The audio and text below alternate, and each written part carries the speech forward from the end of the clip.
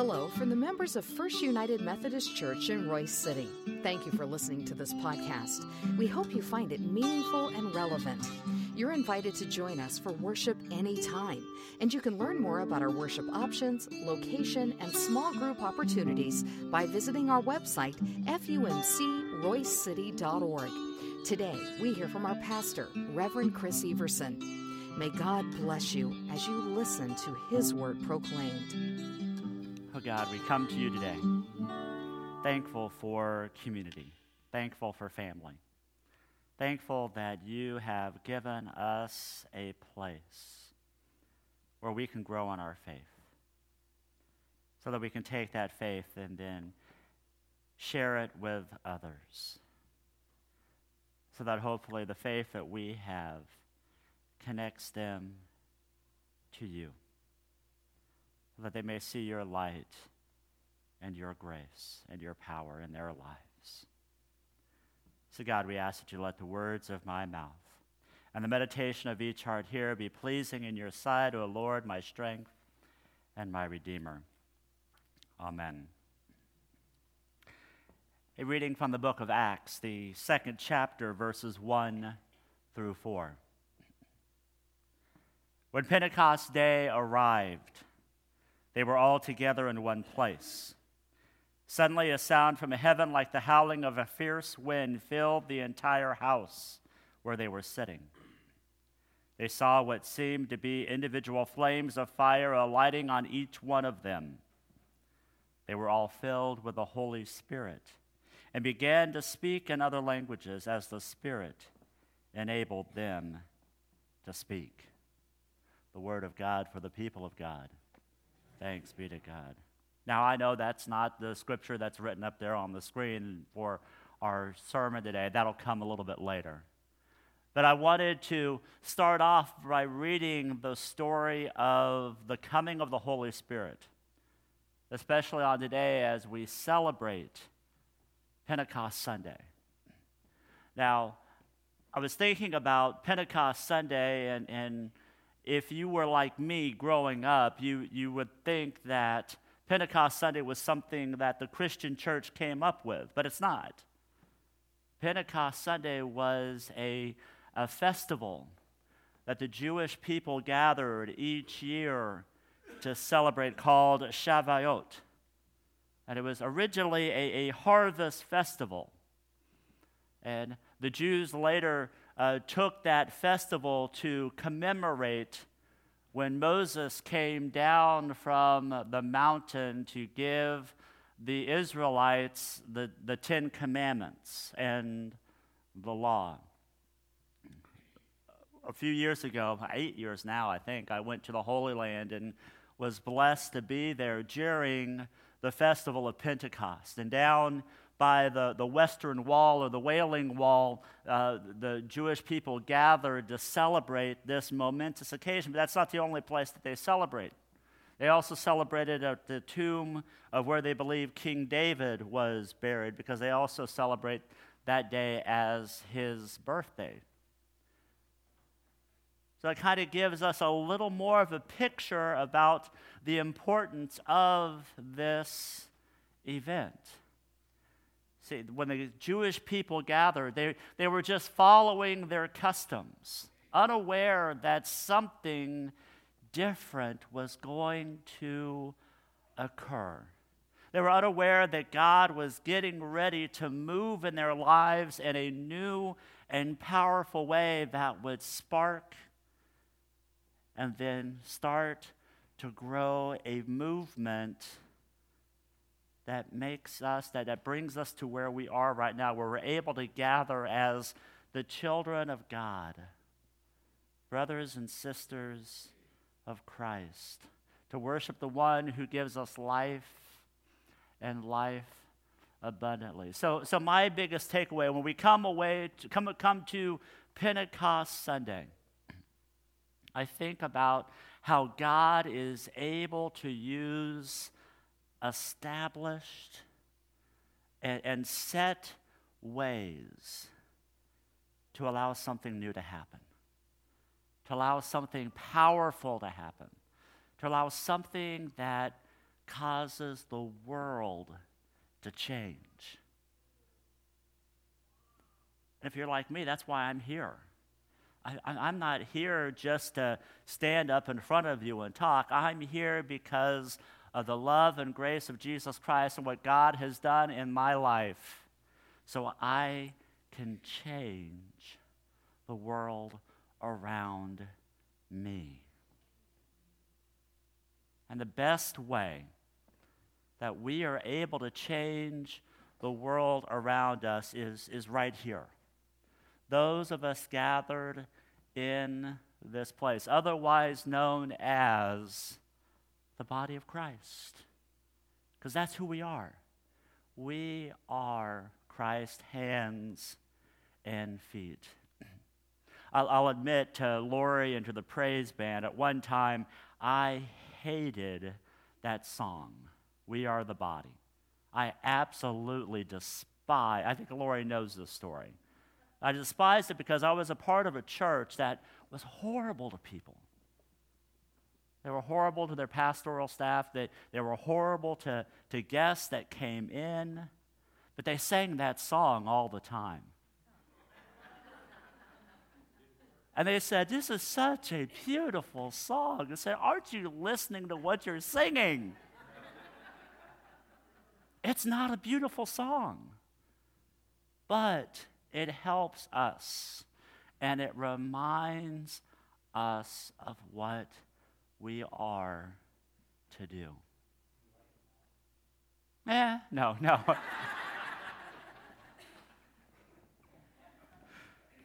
The text that I picked for this morning reminds us about being the body of Christ from 1 Corinthians chapter 12, verses 12 and 13. Hear the word of the Lord.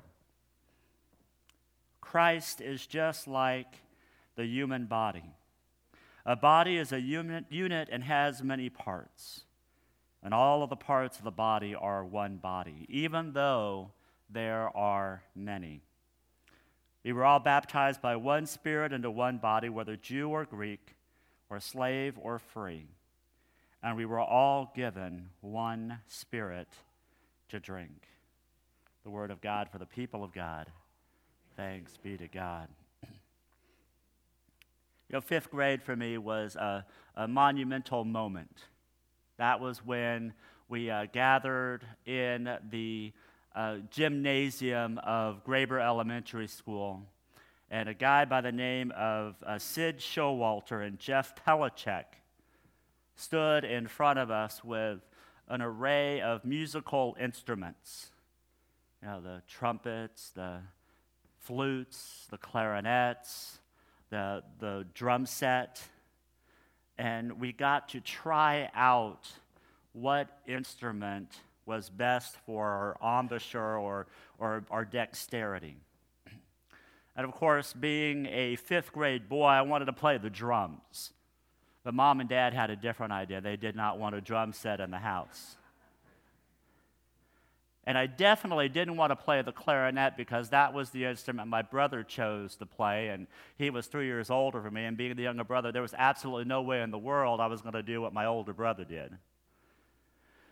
So we were trying out the different instruments, and I wanted to play the trumpet, but for some reason I just couldn't get a tight enough buzz to make the mouthpiece play into the instrument.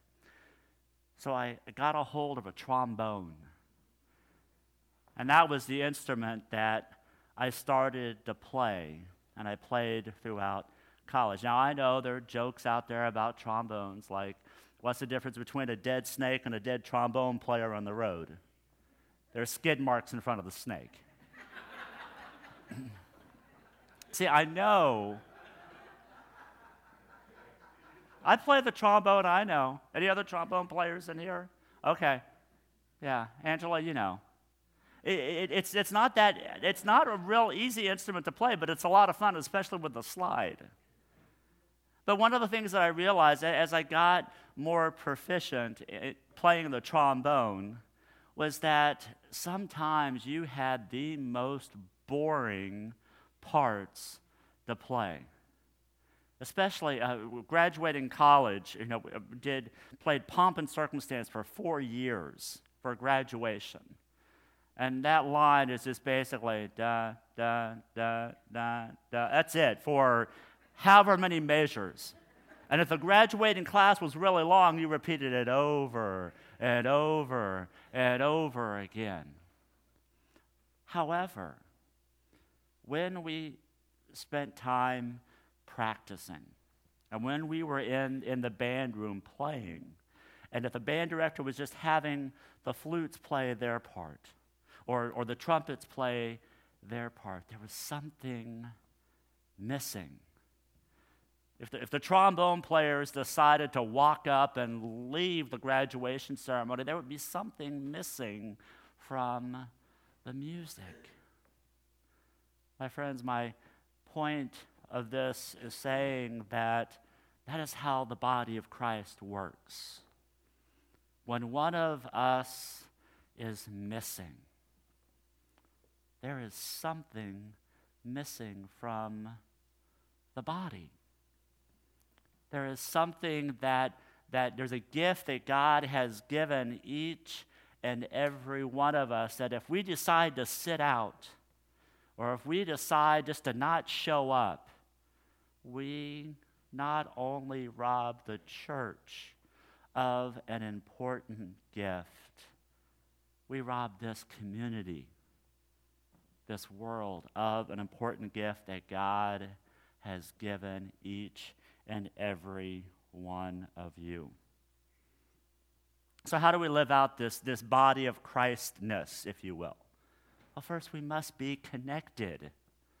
The body of Christ is something that must be connected. Later in chapter 12 of 1 Corinthians, we have these words: all of you together are the body, and each one of you is a separate and necessary part of it. See that last part there? Separate and necessary part. Hey, we're not supposed to be exactly the same. That would be boring. If I were exactly like Dean, and if Dean was exactly like Glenda, we would be so bored with each other. But each one of us, in our separateness, we bring gifts and graces that allow the church to grow and thrive the way that God has called us to grow and thrive. See, when we live in that connectedness, we realize that we need each other.